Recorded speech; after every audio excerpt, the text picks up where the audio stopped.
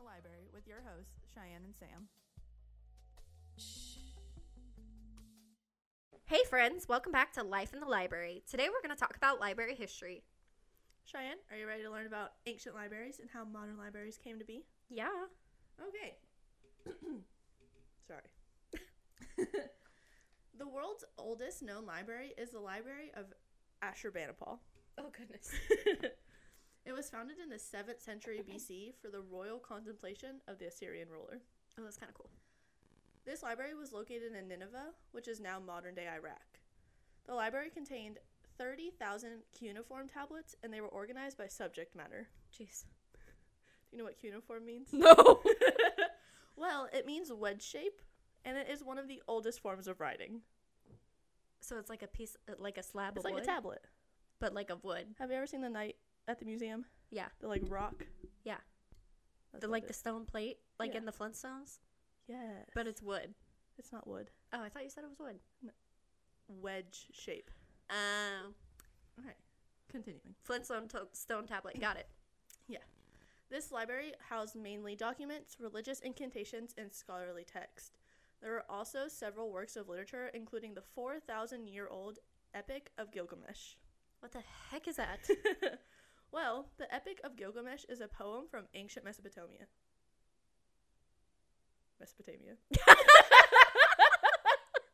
Sorry, friends. Anyways, it is the second oldest text, while the pyramid texts are the oldest. Oh, really? That's cool. So this poem is important because it creates a parallel to the Bible and the society of Mesopotamia nearly 4,000 years ago. Dang.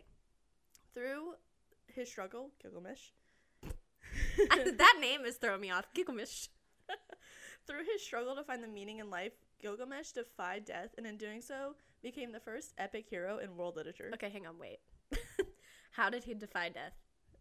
I didn't get that far. What does that like? I need to know the backstory. Like, what happened?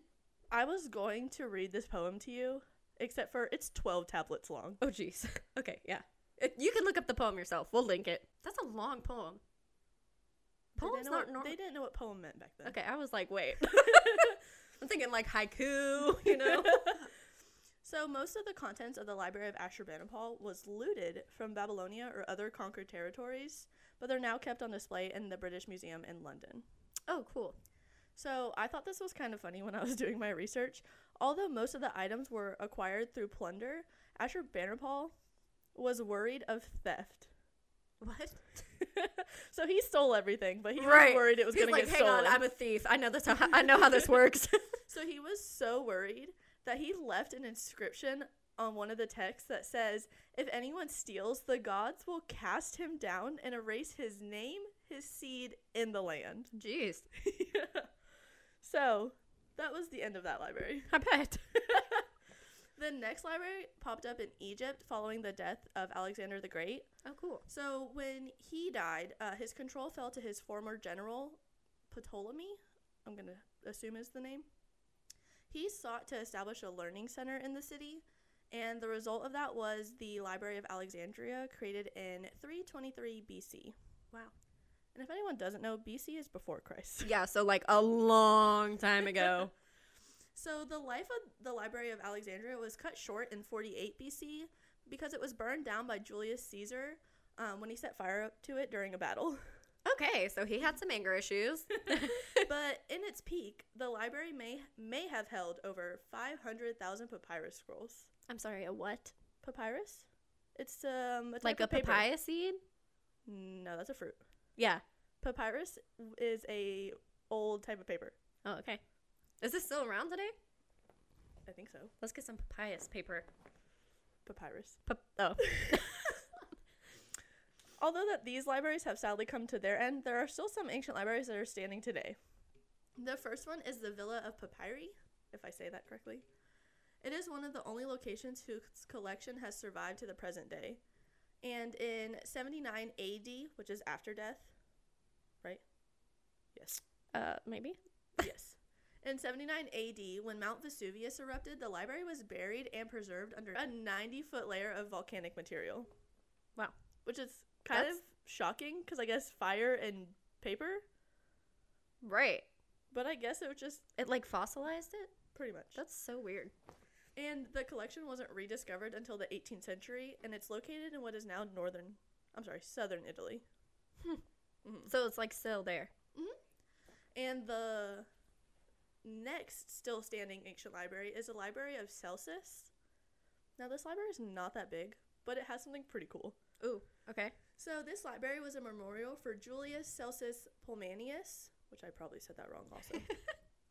The library was built by his son in the town of Ephesus, which is now modern-day Turkey. Oh, cool. And although the library was small, containing only about 12,000 scrolls, it is best known for Celsus, who was buried inside in an ornamental sarcophagus. I'm sorry, what? He built himself I mean, it was a memorial for his dad, so his dad's buried in it. That's freaking cool. He was like, my dad's dead. I'm going to put him in his library forever. Exactly. You're just going to rest here. Well. Okay, I have new standards for my burial now. Oh my goodness. I want to be buried in my library nook. It's not big enough. On the ground. Also, fun fact, Shia and I decided to both build reading nooks in our house at the exact same time without speaking to each other. Yeah, we didn't speak to each other for like a week, and I had something tragic happen in my life. So Sam came over, and I was tearing down the paneling in my closet, and she was like, what are you doing? And I was like, I'm building a library nook. And she was like, I hate you. And I was like, what? Why? And she goes, I'm building a library nook too. I'm like, oh, okay. Well, Cheyenne, do you want to tell us about the secret libraries in Europe before we travel back to the U.S.? Okay, yeah, totally. So I'm super weird, and when Sam and I were talking about doing an episode on the history of libraries, the literal only thing I could think about was if there were any secret historic libraries or like spooky-esque library societies. So I was trying to find any dark history that was tied to libraries in general, and it honestly sent me down this fun little rabbit hole of 2 hidden religious libraries, and those are the libraries that I'm going to be talking about today. The first one is the Library Cave, or more commonly known as Cave 17, and it was one of 500 and the 1,000 Buddha grottos, which were dug into a lowest cliff on the edge of the Gobi Desert in the China province. These caves were excavated and maintained by Buddhist monks beginning in 366 CE, which Sam said is Common Era. The Common Era. So there was an unofficial guardian of the caves, and his name was, which by the way, Siri is going to speak it so I don't butcher it. His name was that. That part. For all intents and purposes, we're going to call him Wang. So Wang was the unofficial guardian of the caves, and he was just chilling at work one day and discovered this hidden door that led to a chamber filled with manuscripts dating back from the 4th to the 11th century. Dude, could you like imagine just doing your job and then boom, you come across a secret door that you probably shouldn't open, and you're just like, yeah, I'm gonna open this anyway, because that's pretty much what he did. He was just like, I don't blame him. Right? He was chilling and he was walking around and he was like, what's this? And it probably had like some Buddhist language written on it, like, do not open. And he's like, I'm gonna open this. Hey, curiosity killed the cat, man. Literally. So these weren't just meaningless documents. These were things like super important documents filled with scriptures, politics, things about the economy, philosophy, military affairs, and art, written in at least 20 different languages. And at least one of the manuscripts, which I thought was really cool, was said to have been written in Hebrew.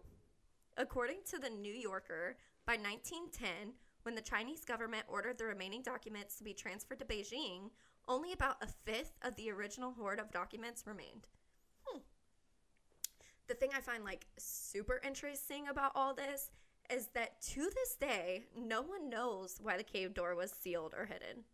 Like, Spooky. Right? There was no manuscript or anything in there that stated why these documents were so important. That they were sealed. Yeah. Huh. So, when asked, there was this guy named Stain, and when he was asked why he thought the door was, like, sealed, he suspected that it was a way of storing manuscripts that they no longer needed to use, but that were too important to throw away. And they actually had a librarian to maintain the manuscripts in the cave. So, super cool. Imagine going on Indeed today and seeing a job description stating, seeking librarians to maintain and guard secret manuscripts in a hidden cave.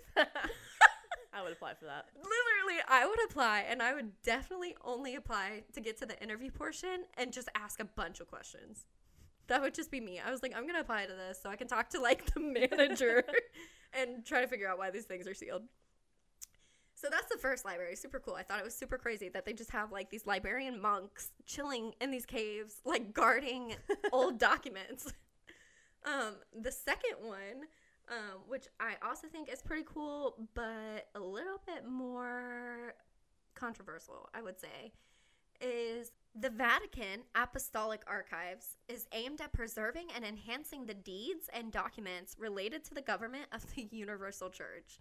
It's made up of 53 miles of... Jesus. Yeah. 53 miles of underground shelves and vaults. Oh my god, that's amazing. Hold on. We need to discuss this really quick. Yeah. 53 miles of 53. shelves Yeah, no. and vaults. Yeah. Yeah, 53 miles of underground shelves and vaults. Underground. Let's go. Stop what we're doing. Pause the podcast. We're Let's go to the Vatican. Okay, you say that, but it's actually, like, super complicated. You can't just go and see it. Oh, I'm aware. The Vatican is the Vatican. Right. So, yeah, 53 miles of underground shelves and vaults. And one of the only reasons it was open to, quote, qualified researchers was because Pope Francis was trying to get rid of any implications that there was something shady in them. Because it's the Vatican. So I'm personally still skeptical. What would you have to be to go in there? Oh, what kind of researcher? We're getting there. But it's qualified researchers. All right, we're qualified. Let's go. Okay. Okay. So what researchers did find in them, though, were documents that dealt with Pius V, known as the actual Pope of World War II. Oh? Oh. Do you have more information on this person? Uh-huh. Okay. So that's insane, right? So the Pope of World War II. It literally gave insight into dealings with Nazi Germany. Oh my gosh. His, like, manuscripts gave insight into Nazi Germany. Fun fact. My great-grandma was in World War II. Oh my gosh, that's crazy. She was a Marine and a mechanic. Aw. Yeah, continue.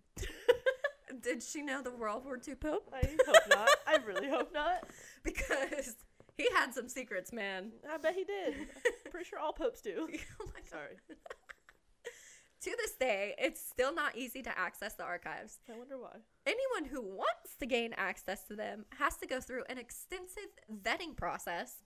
On top of that, once they get into the archives, if they do, there's no guarantee that they will even find what they're looking for in the first place. I mean, 53 miles.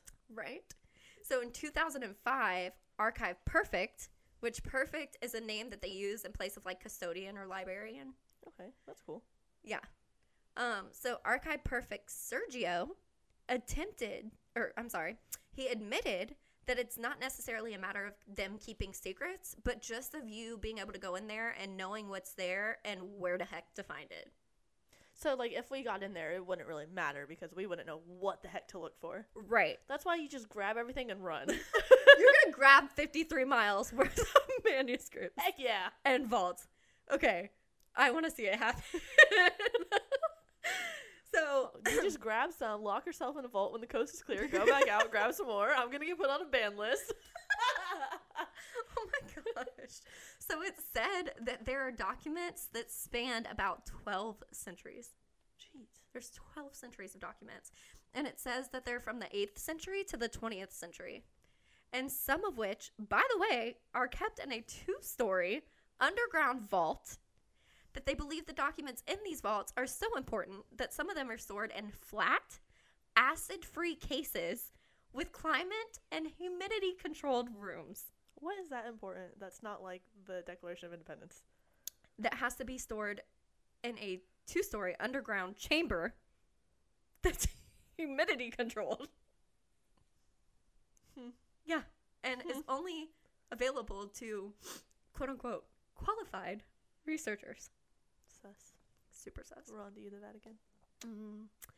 There's actually a group of important documents called the 81 Parchments, which are sealed with gold Of course. and stored in a dedicated air-conditioned sector with other extremely important items that are not named. I don't even care what's in these vaults anymore. I just want to see these high-tech, air-conditioned, Right. climate-controlled, gold-sealed vaults, shelves. I don't know, those shelves are probably, like, made of, I don't know, something fancy. Something at this point, like, they're literally spending all these resources to keep these documents, like, peak. And for what? What is in there?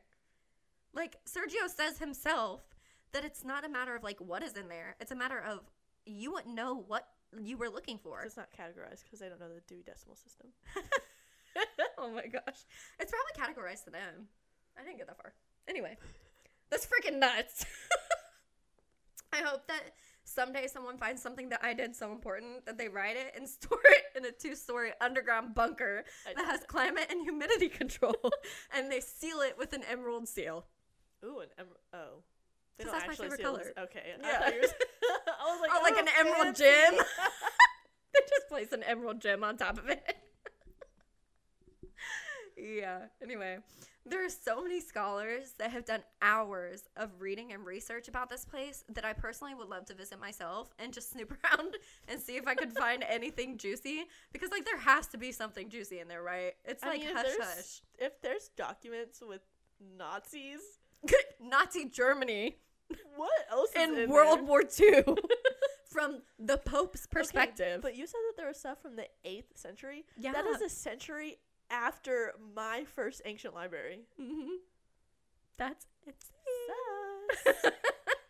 So anyway, there's an entire website dedicated to this library that I'll link in the description of the podcast episode for anyone that wants to go down the rabbit hole that I went down, because there's so much stuff. Like, you can go on their website and look into like their little study rooms that they have for researchers to like read their books and stuff, because you can't take them out of the library. Wait, so you can go in the library? So you can go in certain parts if you're a qualified researcher, but you have to go through a Oh. vetting process.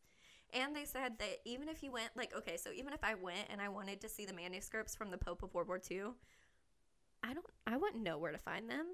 Yeah, and they're also, they only let you in certain parts. So, like, what's in the parts? So, like, first of all, you have this long process to get in here, and then you're only allowed to go in certain parts. There is some sketchy stuff There's got to be something down there. in the parts that you can't go in. Like, what if they have secrets to what Nazi Germany was doing? Like, what if the documents in this 2-story underground chamber sealed with gold It sounds kind of culty to me. would change our history as we know it? Like, there could be, like, this Pope was on the front lines. What if he knew something that we don't know? What if he was, like, working with Nazis? Bum, bum, bum. I guess we'll never know because we're not qualified researchers. Yeah, I'm nowhere near qualified. Even if our podcast gets super famous, They'll never let us down there. They'll be No. like, you'll tell all of our secrets Literally. of this library. Literally. With life in the library.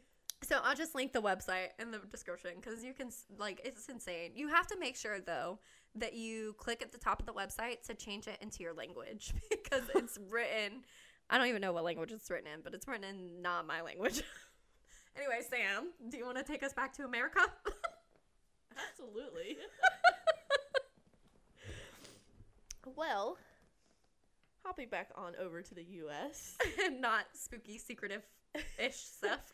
and jumping a little forward in history, we're going to start in the 1700s. A little forward in history? That's like, that's still pretty far in history. So, in the 1700s, private book clubs among wealthy men turned into subscription libraries. So these libraries were funded by membership fees or donations. Okay, hang on, wait. So private book clubs, like, By men, only men. only wealthy men?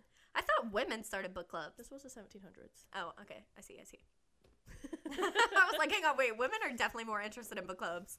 Yeah, these days. Just wait. Oh, okay.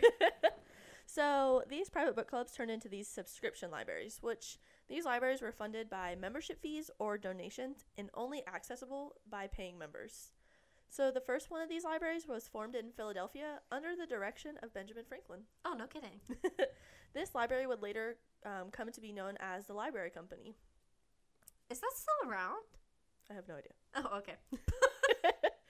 Well, today, less than 20 of these subscription libraries exist in the U.S., and they mainly only focus on special collections or rare materials. Oh, cool.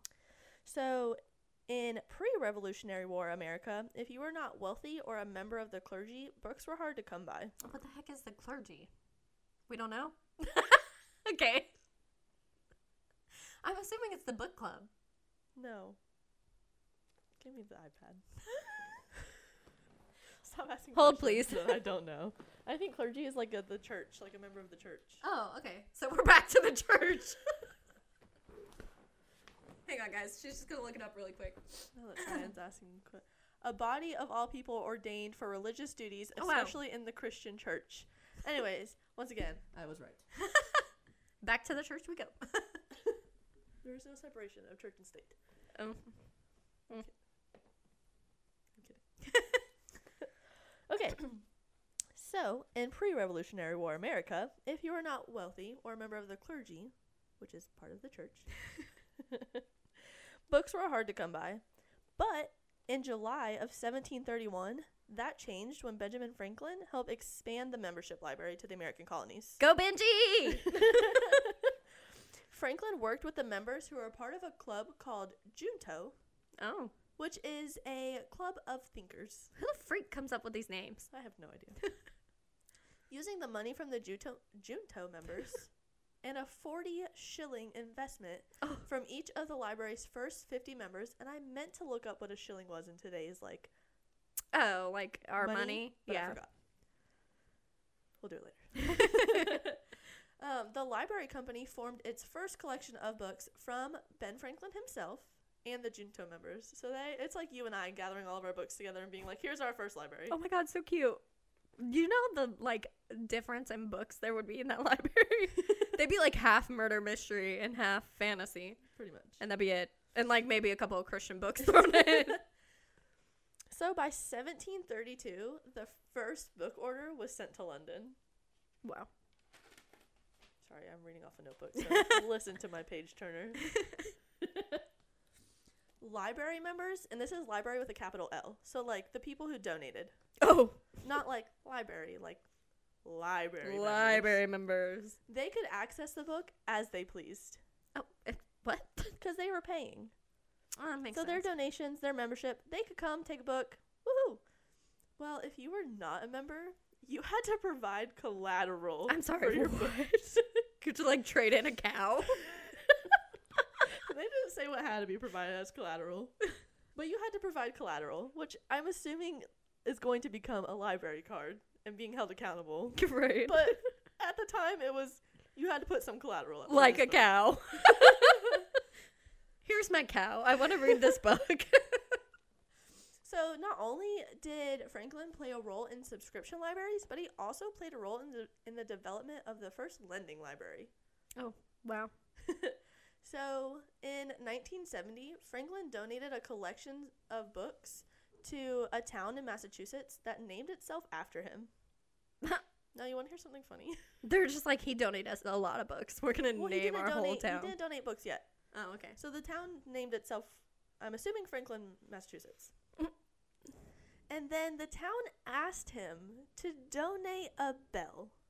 Oh my gosh. But Franklin said that sense was more important than sound and donated them the books. Oh, that's cute. Yeah, I just want to have the power one day to be like, you want a bell? Too bad. Here's a bunch of books. Get smart. So the residents voted that the books would be freely available for the town members, creating the nation's first public library. Oh, wow. In Massachusetts. So cute. Afterwards, public libraries began spreading in America after the Civil War. These lending libraries, or public libraries, were board governed and tax funded instead of by subscription or membership or donation. Like today. Yes. Yeah. The first... Ow. Oh, she hit her elbow, you guys. The first totally tax-supported library was established in Peterborough, New Hampshire in 1833. Oh, wow. And the first large public library was the Boston Public Library, which was founded in 1848 but didn't open its doors until 1854. So a fun fact was it wasn't until after the 1900s when women would dominate the operational work in libraries. Yeah, I wonder why that is. Like, That's because women weren't allowed. Women were supposed to be in the kitchen and housewives back then. yeah, but like it's just books. Oh, They well, I didn't want guess us I would say, educated. yeah, I guess I would say like they're gonna get ideas. So yeah. God forbid. So it wouldn't be after the 1900s, and it would be even longer until women would have full admin power and responsibility. Wow, Yeah. that sucks. So there's this thing called ALA. It is the American Library Association. This would be the first and largest library professional organization in the world. The mission of the ALA is to enable librarians to do their present work more easily and at less expense. Another fun fact is despite the rapid growth of women in the profession, the ALA would not elect its first woman president until 1911. Oh, that's lame. And her name was Teresa Elmdorf. Oh, she's a cute last name. And my final fun fact of, let me make sure. Andrew Carnegie, you know who that is? No. So he is the leader in steel, or was the leader in steel. Oh, okay. So he worked on creating a lot of like the wooden railroad bridges. Yeah. Making them steel. Yeah. Okay. So Andrew Carnegie's funding had built about half of the 3,500 libraries standing at that time. Oh, that's so cool. Right? He did a lot for libraries, like And A lot. railroads. that too.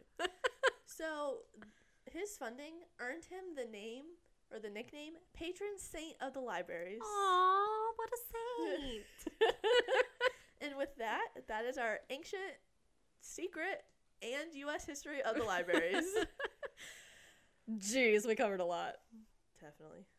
You guys. Oh my god, Sam, do you want to tell them? You got me into Dungeon and Dragons. Sam found me a group of people to play Dungeon and Dragons with.